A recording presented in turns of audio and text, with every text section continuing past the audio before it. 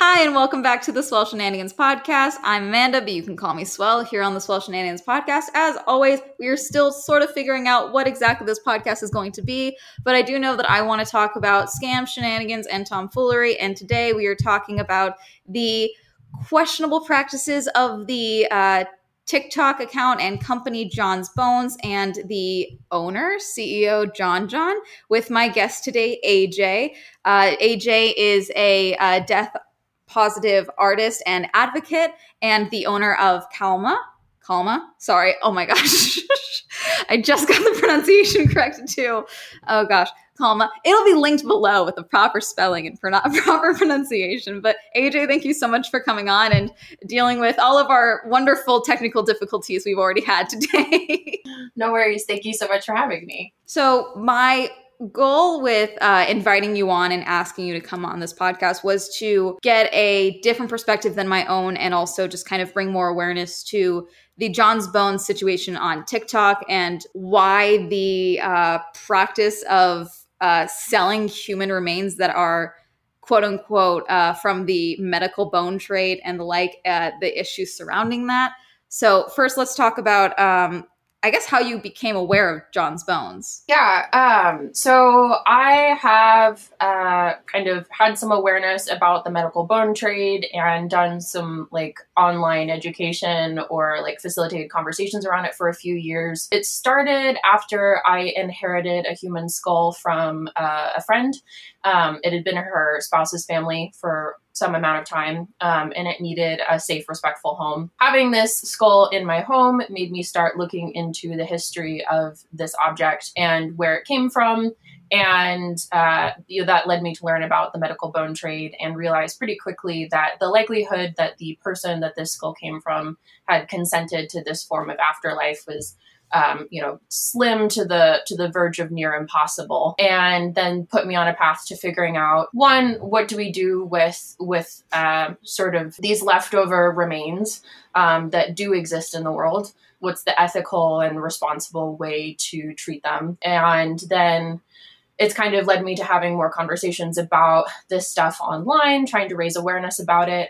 There's a big crossover between the oddities community and the death positive community, and the oddities community is definitely has a good population of private bone collectors. All of this stuff kind of has put an awareness of people who are selling human remains kind of on my radar. And John's Bones came to my attention a few years ago with his Instagram account, which was kind of, I don't know, I kind of noticed it, was kind of bothered by it, but sort of didn't pay too much attention to him specifically until this larger conversation about him and specifically prompted by the spine wall came up on TikTok. And this was in the wake of me doing some of my own TikToks about actually choosing to surrender the skull that I had inherited to authorities. And so it was this kind of interesting collision, like timeline-wise, for a conversation about not just John's Bones, but the larger bone trade in general. Yeah, that's how I came aware of John's Bones, was actually last year. His spine wall popped up on my For You page. And I don't know why I didn't like get warning flags for it. It was just like, okay, he has a spine wall. Like it was just like surely there's a logical explanation for this. And just because it's logical doesn't mean it's ethical. So let me first just kind of break down the difference between John John and John's Bones, because John's Bones is actually a company that deals, in their own words, in the sale and destigmatization of human osteology. I think that's the proper phrasing they used, which so like there's I'm going to be a little giggly here and there because when I get worked up and I get uncomfortable, I'm just like, but yeah, the thing about John's Bones is the company. John John is the founder, owner, and then there are a variety of people working within the company of John's Bones.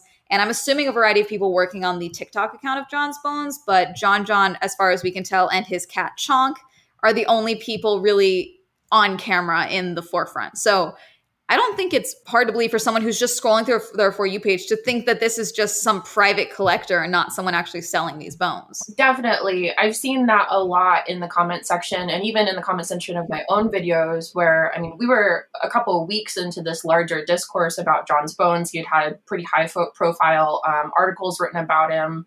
And people were still going, oh, wait a second, he's selling these bones. And I think it's really interesting the way that like TikTok as a platform and has kind of skewed the perception of what John is doing. Like I think everything on TikTok is so like sort of absurdist, dada, has this very like surrealist sense of humor and what gets put on the platform that I think contextualized with like what people like to consume on TikTok. Like, oh yeah, spine wall, of course, it's TikTok, you know?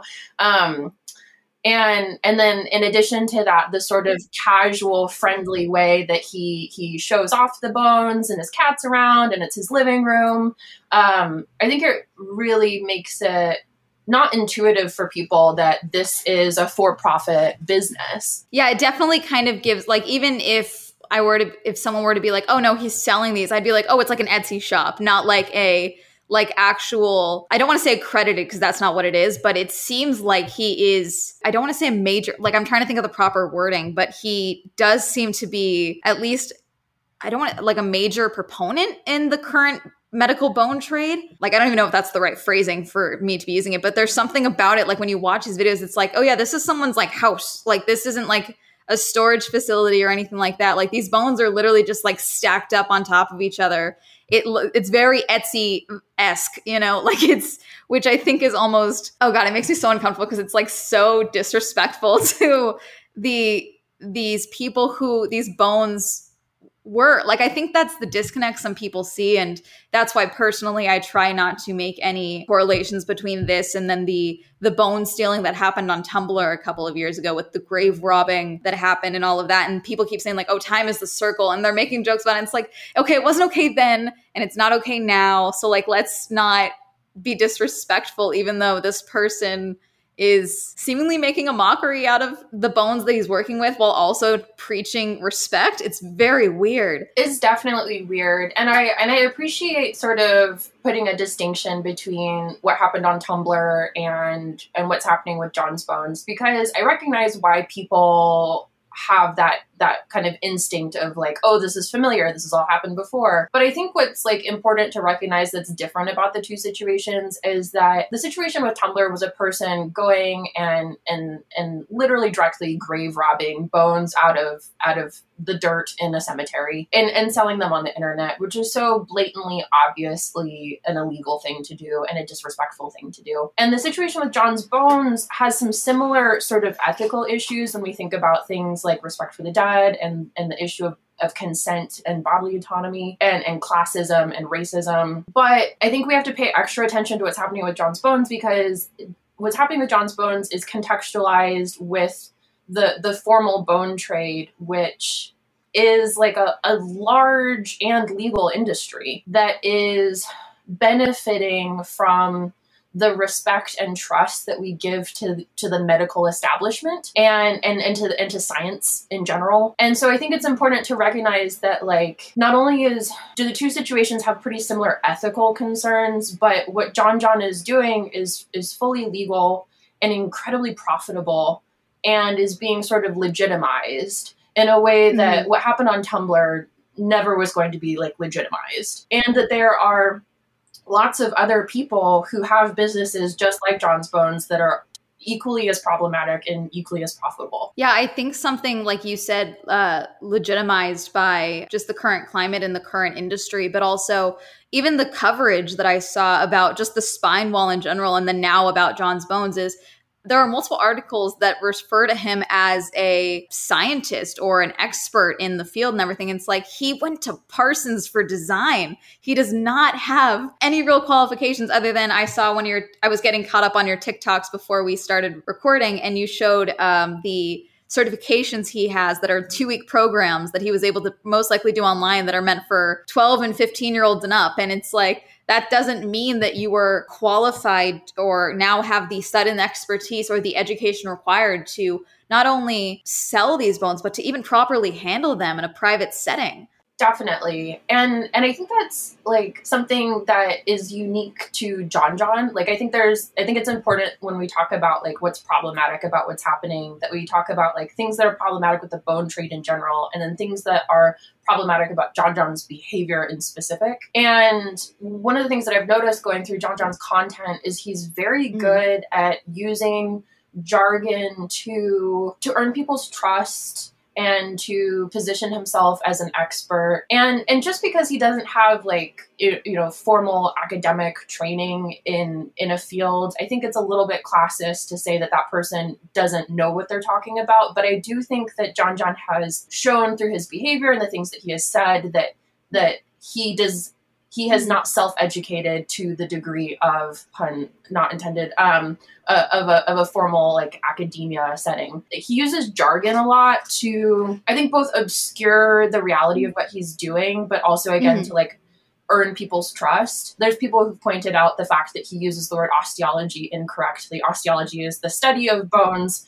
It's not an object. You can't sell osteology. It's a non-concrete concept. And things like he'll show off a skull specimen and be like, this is a neonatal cranium, which is like a fancy, polite way of saying I'm holding a stillborn child's skull and I keep it in a cabinet behind me. Or like, this is an adolescent spine. I'm going to store it in the adolescent section of my spine wall. And it's like, that sounds much nicer than like, I have a kids category of kid spines, and then there's the issue of him using kind of incorrect terminology, citing laws with the wrong names, or like when he's talking about dentition, often saying dentition instead. And so I think that gets us into this category of him being sort of a little bit misleading or misinforming his audience who doesn't know better. And it's okay. We all slip up our words. We all, get things wrong on accident. But I do think that if you're going to claim to be an expert, claim to be an educator, that you have a responsibility to, I got that wrong. I need to reshoot that before I post that on the internet. Or I at least need to put a little asterisk, kind of adjustment, just to make sure that people are getting real, valid information. Something you mentioned in one of your videos, which I thought was something that was very important, was you said that just because someone, even if it is of their own volition, if they donate their body to science after they pass away, then that's not giving consent to then have your remains end up in a private collection. And I think that's something that is kind of lost on some people. Like, oh, well, they donated their body. It's like, yeah, but let's say I donate my body and I'm hoping that it's going to be used for cancer research, or if I have a disease and I want my body after I pass away to be used to hopefully find potential treatments or just ways of making people living with this disease to live a better life or hopefully manage better. And that's very different than if I were to say, oh yeah, I want to be in the background of a TikTok. Yeah, absolutely. I think, there's a lot of parallels between the concerns I have about what's happening in this situation that I think, like, if we think about them in the context of sexual consent, make more sense. Like we recognize that if you consent to one act, that you don't consent to another inherently. You have to consent to both, and that you get to revoke consent at any time, and that you have to give educated, informed, not coerced, enthusiastic consent to things that are done to your body. And so the issue with these bones is that, one, we know that most of them didn't donate their bodies to begin with. The bones that ended up in the medical trade have been disproportionately taken from low-caste people in India who have been coerced or have had the bodies of their loved ones literally stolen. The older bones that came from the United States have been literally grave robbed. They've been taken from enslaved peoples without consent and from the poor disproportionately. We know that There have been bodies from prisoners in China that have been sold by the government, again, without consent. So I think we have to start from recognizing that we mostly don't have consent at all to begin with. But even if we theoretically did have consent, consenting to, like you said, having your body or your loved one's body being used to hopefully help further science or come up with cures for diseases or hopefully help people in some way is very different than having your loved one used as a decoration or as a prop being broadcasted on the internet. One of the things that has shown up repeatedly in my comment sections is I wouldn't care if my body was treated this way. People need to get over it. It's just bones. They don't know what's happening to them. And I think it's really important that we recognize that we don't have to understand why somebody sets a boundary or why someone else doesn't consent to something. We have a responsibility to respect their boundary and what they have or have not consented to. If I have a friend who does not want to be hugged by me, it doesn't matter if I love hugs. I don't have to understand why they don't want to be hugged. They don't have a responsibility to explain to me what it is about them that makes them not want to be hugged. They don't have to disclose trauma. They don't have to disclose, medical issues. They don't have to have any justification at all other than not wanting to be touched right now. It's still my responsibility to not hug them. And so I think for people who are instinctively going like, I don't get this. This isn't an issue. I think it doesn't really matter if you understand why it's an issue for someone else. We still need to accept that it's their body, it's their choice, and our responsibility is to respect that. We don't get to give consent to someone else's body.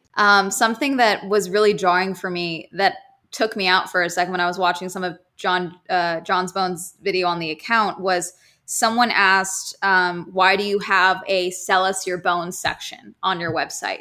And his explanation, I don't want to say rubbed me the wrong way, but it kind of put like a pit in my stomach because he straight up says that here is a skeleton that was in a family's like possession for years. Their dad was a doctor, and then they had it, and it started making one of the children upset, and it's damaged because some of the children played with it. Museums won't usually take these bones because there's no documentation or paperwork with them. So we buy them and then hopefully reintroduce them. And my correlation to that was like, okay, how is that not money laundering for bones? Because that's what it sounds like. Because it's taking something from a potentially, I don't want to say nefarious, but like like the same reason a museum wouldn't take it, like a no-sourced, lack of sources, lack of details, lack of paperwork, lack of history of these bones. And then, we provide documentation for them. And it's like, okay, that sounds illegal. That doesn't sound good. Yeah, the whole thing is like so complicated, so multifaceted, so murky. But I watched that video too, and I had a similar I don't know that this is the compelling, we're doing this in good faith argument that you think it is. Yeah, I felt really uncomfortable about the fact that skeleton had been used as a toy by children, for one. That's just not okay. And then, of course, there is the issue of, like a lot of the bones that enter a business like John's Bones come from families who have had medical students or dental students in their lineage who had to buy these for school. Had to buy human remains as part of their education. And then they've been inherited through generations. And they end up, with somebody who just doesn't want them anymore.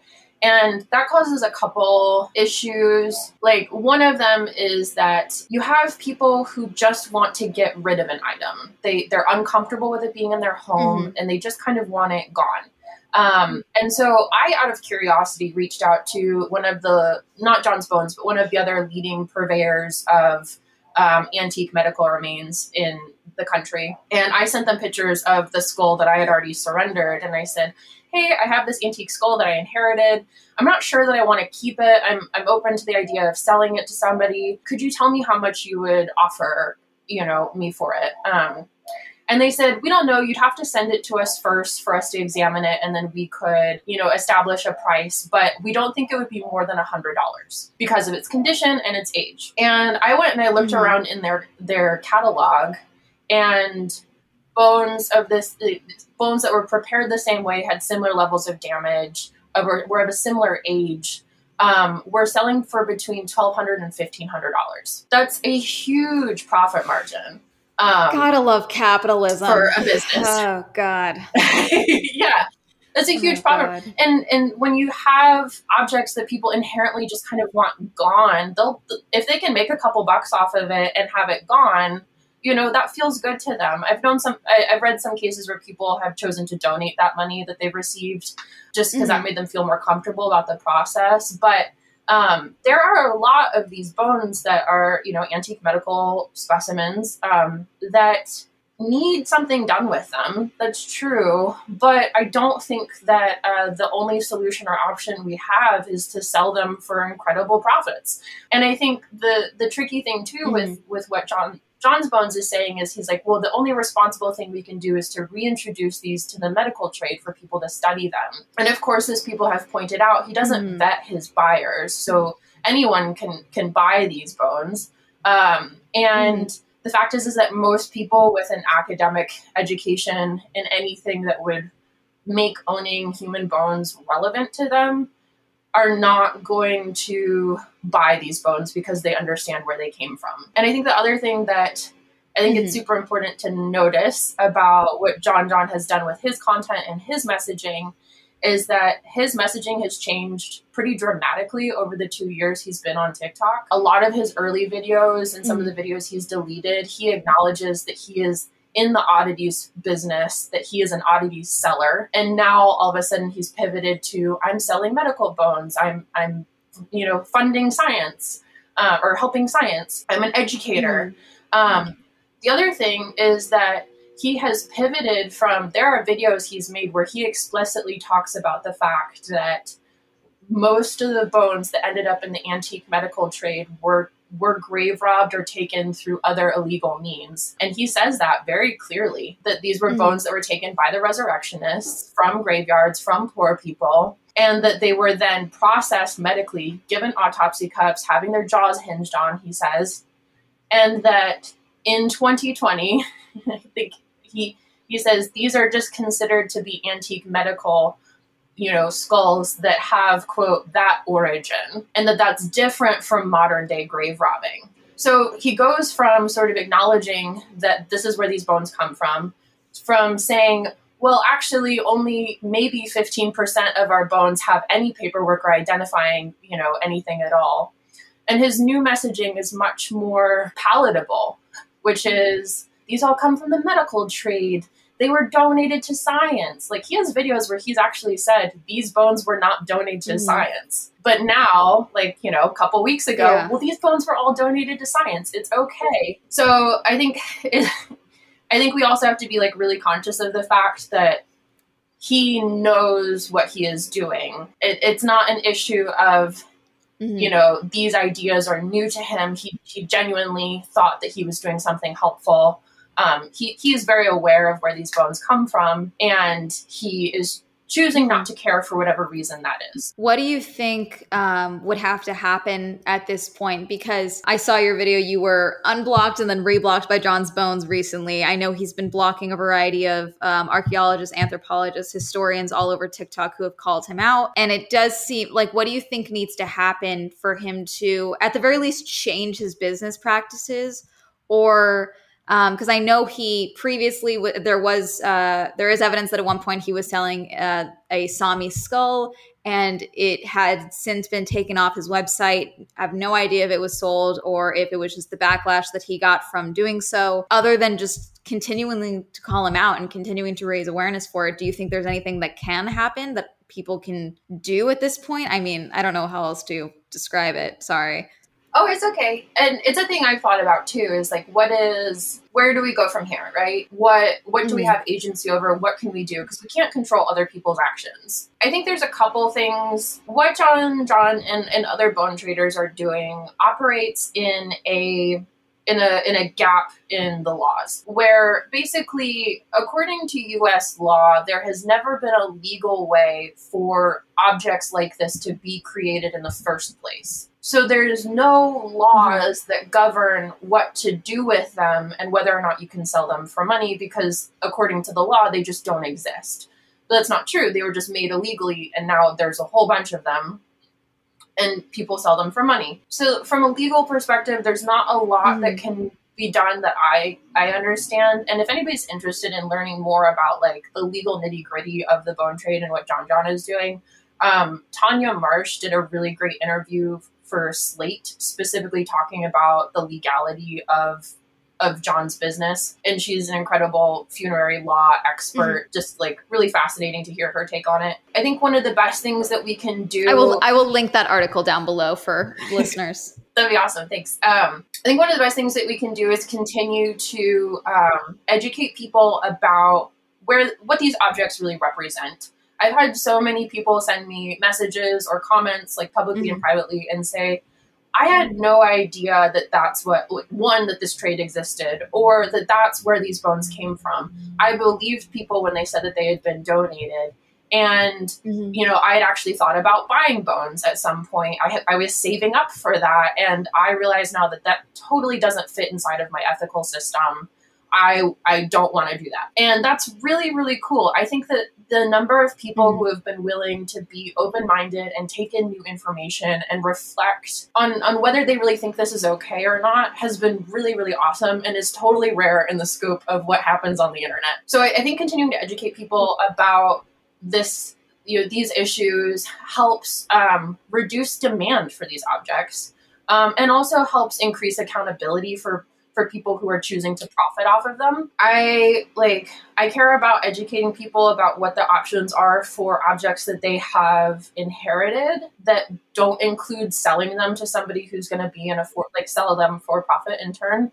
And one of the biggest things you can do is talk to your local coroner about surrendering it. And there's a process by which it can hopefully be analyzed, checked against missing persons, and potentially repatriated. It's an imperfect process, but to my knowledge, it is the one that is most likely to give the most dignity and respect to this person possible. The other thing that we can do is, I've noticed that John John's response to the situation has been to sort of, there's a lot of people joking about grave rob, gaslight, girl boss or whatever. Oh dear God. Unfortunately, John John has taken more of a gaslighting approach to handling this controversy, which is to purge a whole bunch of content. He's purged about 50 videos that were sort of considered the most controversial in his account. He has chosen to take a really interesting tack with the new content he's been producing. And I can tell that it is making people trust him. And I think, obviously there's the issues of him censoring his comment section, blocking words like Sami or indigenous. To my knowledge, he's blocked a lot of industry experts who have been, telling him that what he's doing is really problematic, and is also going to prevent him from being involved in the anthropological industry in the future. And in turn, he has not only blocked those people, but I think my understanding is that he's actually blocked their names from being written in his content section anymore, so people can't refer to them or tag them any longer. So it's sort of this really hard censoring of access to information that is unfavorable to his reputation. And this pretty intense PR campaign to present himself as knowledgeable, as expert, as somebody that can be sympathized with, and that, just mean people on the internet don't like him because they, are victims of the social taboo and stigma around death. And that they're just squicked out by what he's doing, and not that they're actually people who work with human remains every single day. Saying, no, this is not how we do it. So I think, in response to that particular aspect of it, I'm a really big fan of letting people kind of tell on themselves and tell people who they really are. And I think making it hard for him to escape the content that he has created in the past, where he is dressing up human remains and handling them unsafely and letting his cats knock them on the floor, and geckos crawl around inside the orbitals, and using femurs as batons, And I mean, like, just really ridiculous stuff. I think if we can make it really hard for him to escape the things that he has chosen to say and do and put on the internet for attention already, I think it will make it pretty hard for people to believe that what he's saying now is genuine. Is it a red flag in and of itself that on John's website, on the John's Bones website, and from what I've seen, it previously has been edited so that it looks like the team is no longer listed on the website, but it was previous that majority of the John's Bones team was made up of graphic designers, and then I believe it was the only actual anthropologist on site had a bachelor's, but also they chose to not be identified by their full name or even have a photo listed, whereas the rest of the team did.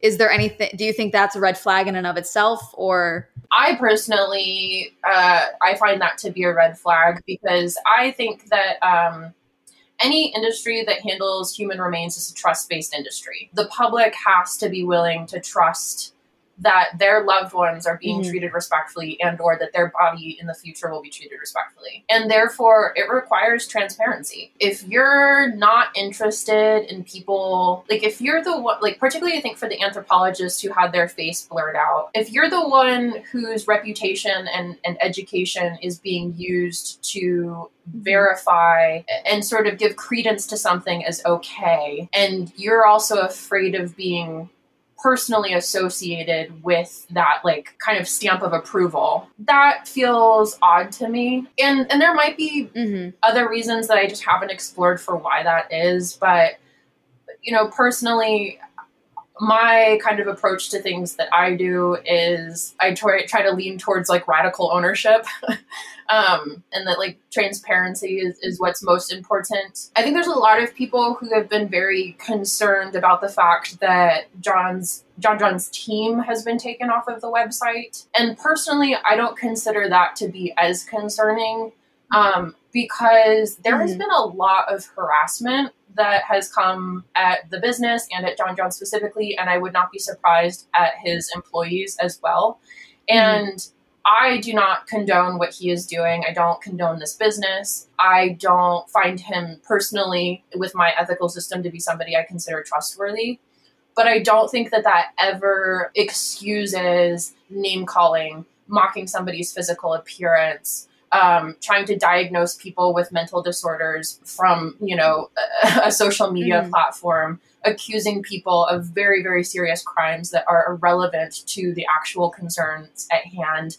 There have really been very, very ugly things that have been said very freely by critics of his that I don't think are productive, necessary, constructive, nor do I think that they are converting to somebody who's being, you know, on the receiving end of them. And I would not be surprised, like if I were in the situation where I was owning this company and had this backlash, I would probably take down my employees' profiles as well for their own personal safety and privacy. So to me, I don't find that to be the most concerning thing. I know a lot of people got kind of freaked out by it. But I could see a very valid, appropriate, you know, action being taken there. There's nothing else that you personally would like to bring up about the John's Bones situation? Are you cool if we talk a little bit about the death positive movement at all? Yeah. I mean, if we still have time, it's past 2. Oh, yeah. So we got a little bit of a late start, but okay. So just for the listener, can you just explain a little bit about like what the death positive movement is, or is movement even the right word for it? I think that's what I heard it referred to as, but. Yeah. So the death positive movement is, the ideas are older than the terms, if you will.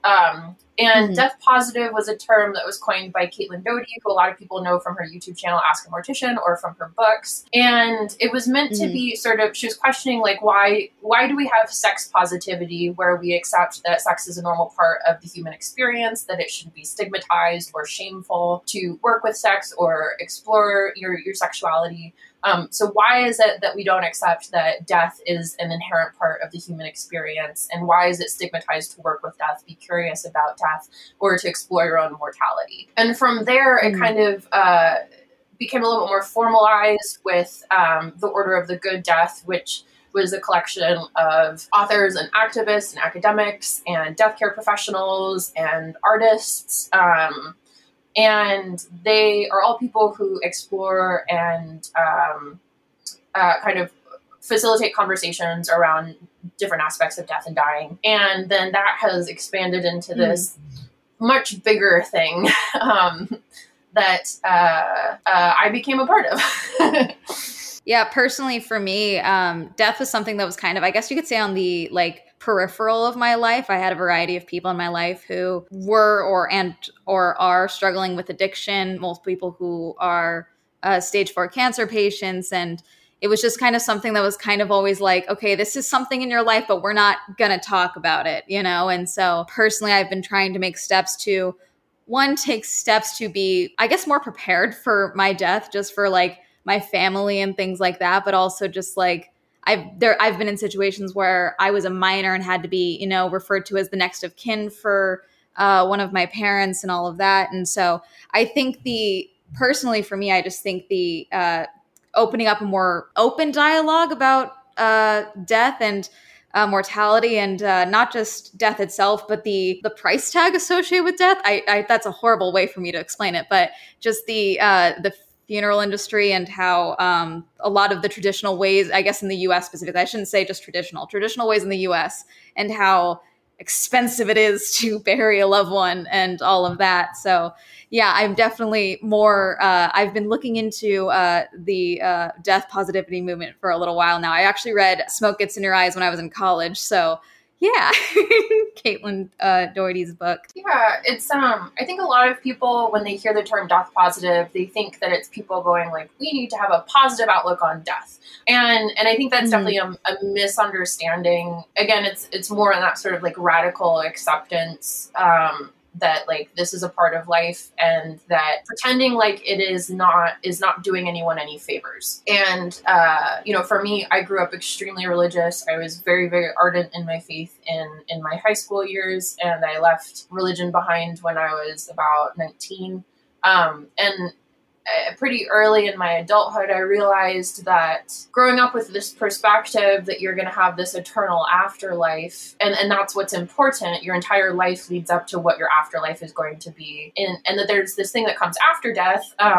Like death was sort of this like door, and all of a sudden it was like the destination. And I had to figure out like, oh my gosh, like I am perceiving myself as a mortal being for the very first time instead of as an eternal being. And what do you do with that when your entire sense of like what you are as a being has been radically shifted? And what it means to be alive and what your responsibilities while you're alive have radically shifted. And one of the things that I think has been most powerful for me about participating in the death positive movement is not only the ways that being aware of my mortality has helped me live more intentionally and purposefully, but also, and I think that's really strengthened the relationships that I have with people in my life, and has also given me a better sense of fulfillment in my life. But specifically about the ways that grief as a subset of mortality is also taboo, and we do not have a good cultural skill set around the dying experience and the grieving experience, and that is something that is really harmful to people, and that by becoming more comfortable with death, we can gain skills that help people gain skills so that we're better able to help our loved ones when they are grieving,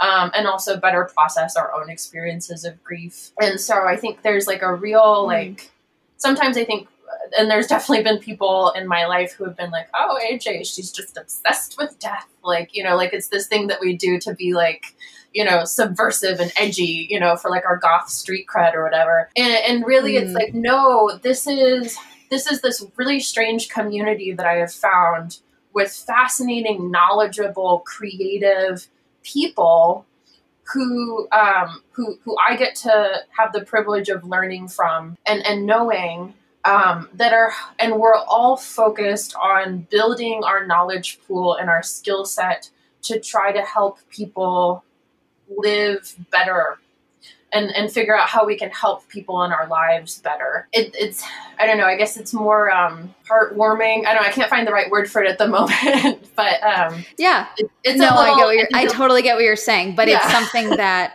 I totally get what you're saying, that it's a sense of community, not just about around death, but also, like you said, grieving and, just being more at peace with, I guess, your own mortality, I guess, is the phrase I could use potentially. That's really all my questions. Is there anything else you wanted to add or talk about at all? A very brief thing that I think ties these two topics together, both like the bone trade and John's bones and death positivity, is that one of my favorite things that happens when I talk about the bone trade, and this has happened a lot in my comment section in response to John John's videos, is people start talking about their own wishes for their own bodies. And often if you just kind of start up a conversation with somebody and you're like, what do you want done with your body when you die? They go, I don't know. I'm going to be dead. I don't care. This is uncomfortable. I don't want to talk about it. And that's an okay, very natural response, especially with American culture. But one of the things I think is really cool that I've seen happen over and over and over again is people start talking about what they want for their own bodies. When they learned about the bone trade, or when they watched John's videos, I've had a lot of people say things like, I used to think I didn't care what happened to my body when I died, but I watched this and I know I don't want that for myself. So I need to make some decisions. Or I don't really think that I feel comfortable donating my body anymore. Or I think this makes me really want to be cremated. Or I want my ashes dispersed so that nobody owns me in death. And it's so cool to see people starting to think through those things for themselves. I don't think that there's any one particular option for somebody's body that is better than any other one. I think it's important to reflect on what you're interested in, what reflects your personality, your values, the things that you care about in life, and how that can be reflected in death. And then making sure that your loved ones, whether they're your blood family or your chosen family, people you trust, know what those wishes are so that they know how to take care of you and how to love you if they outlive you. Yeah. Okay. Well, that I think is a good note to end on. But now it's the difficult part. So, AJ, would you like to share one of your shenanigan with us? A shenanigan. Yeah. So, I think, doing a lot of death and grief related work, and a lot of my work also deals with chronic illness and disability. I think I'm perceived as a rather serious person on the internet. And sometimes people meet me in real life and they're like, oh, you're really silly. But, my husband and I are known to be rather silly. I think one of my favorite recent shenanigans we had was, we have a lot of large stuffed velvet pillows in our home, which if you take a pillow, a square pillow, and you sort of punch in one corner, it can be turned sideways and worn as a very fancy hat. Which is very similar to sort of a nautical sailing uniform tricorn situation. So we ended up doing a staged photo shoot with us with our fancy tricorn hats. And I think we had a toilet paper or a paper towel holder, telescope. And we had some ribbon packaging, wheel in which we were on a nautical adventure on our couch. It's very good. Just find the things around your house, have some imagination, don't take life too seriously. Yeah. Wear a fancy hat. Absolutely. Absolutely. Yes, that's a fun shenanigan. I like that. Well, thank you again so much for coming on and for toughing it out through our little technical difficulties. I very much appreciate it. And I will be linking all of your stuff down below, your TikTok, Calma, all of it will be linked down below in the description box. And yeah, that's going to be it. Thank you again so much for watching and or listening to Swell Shenanigans. All of our stuff will be linked down below as well. And that's going to be it. Thank you.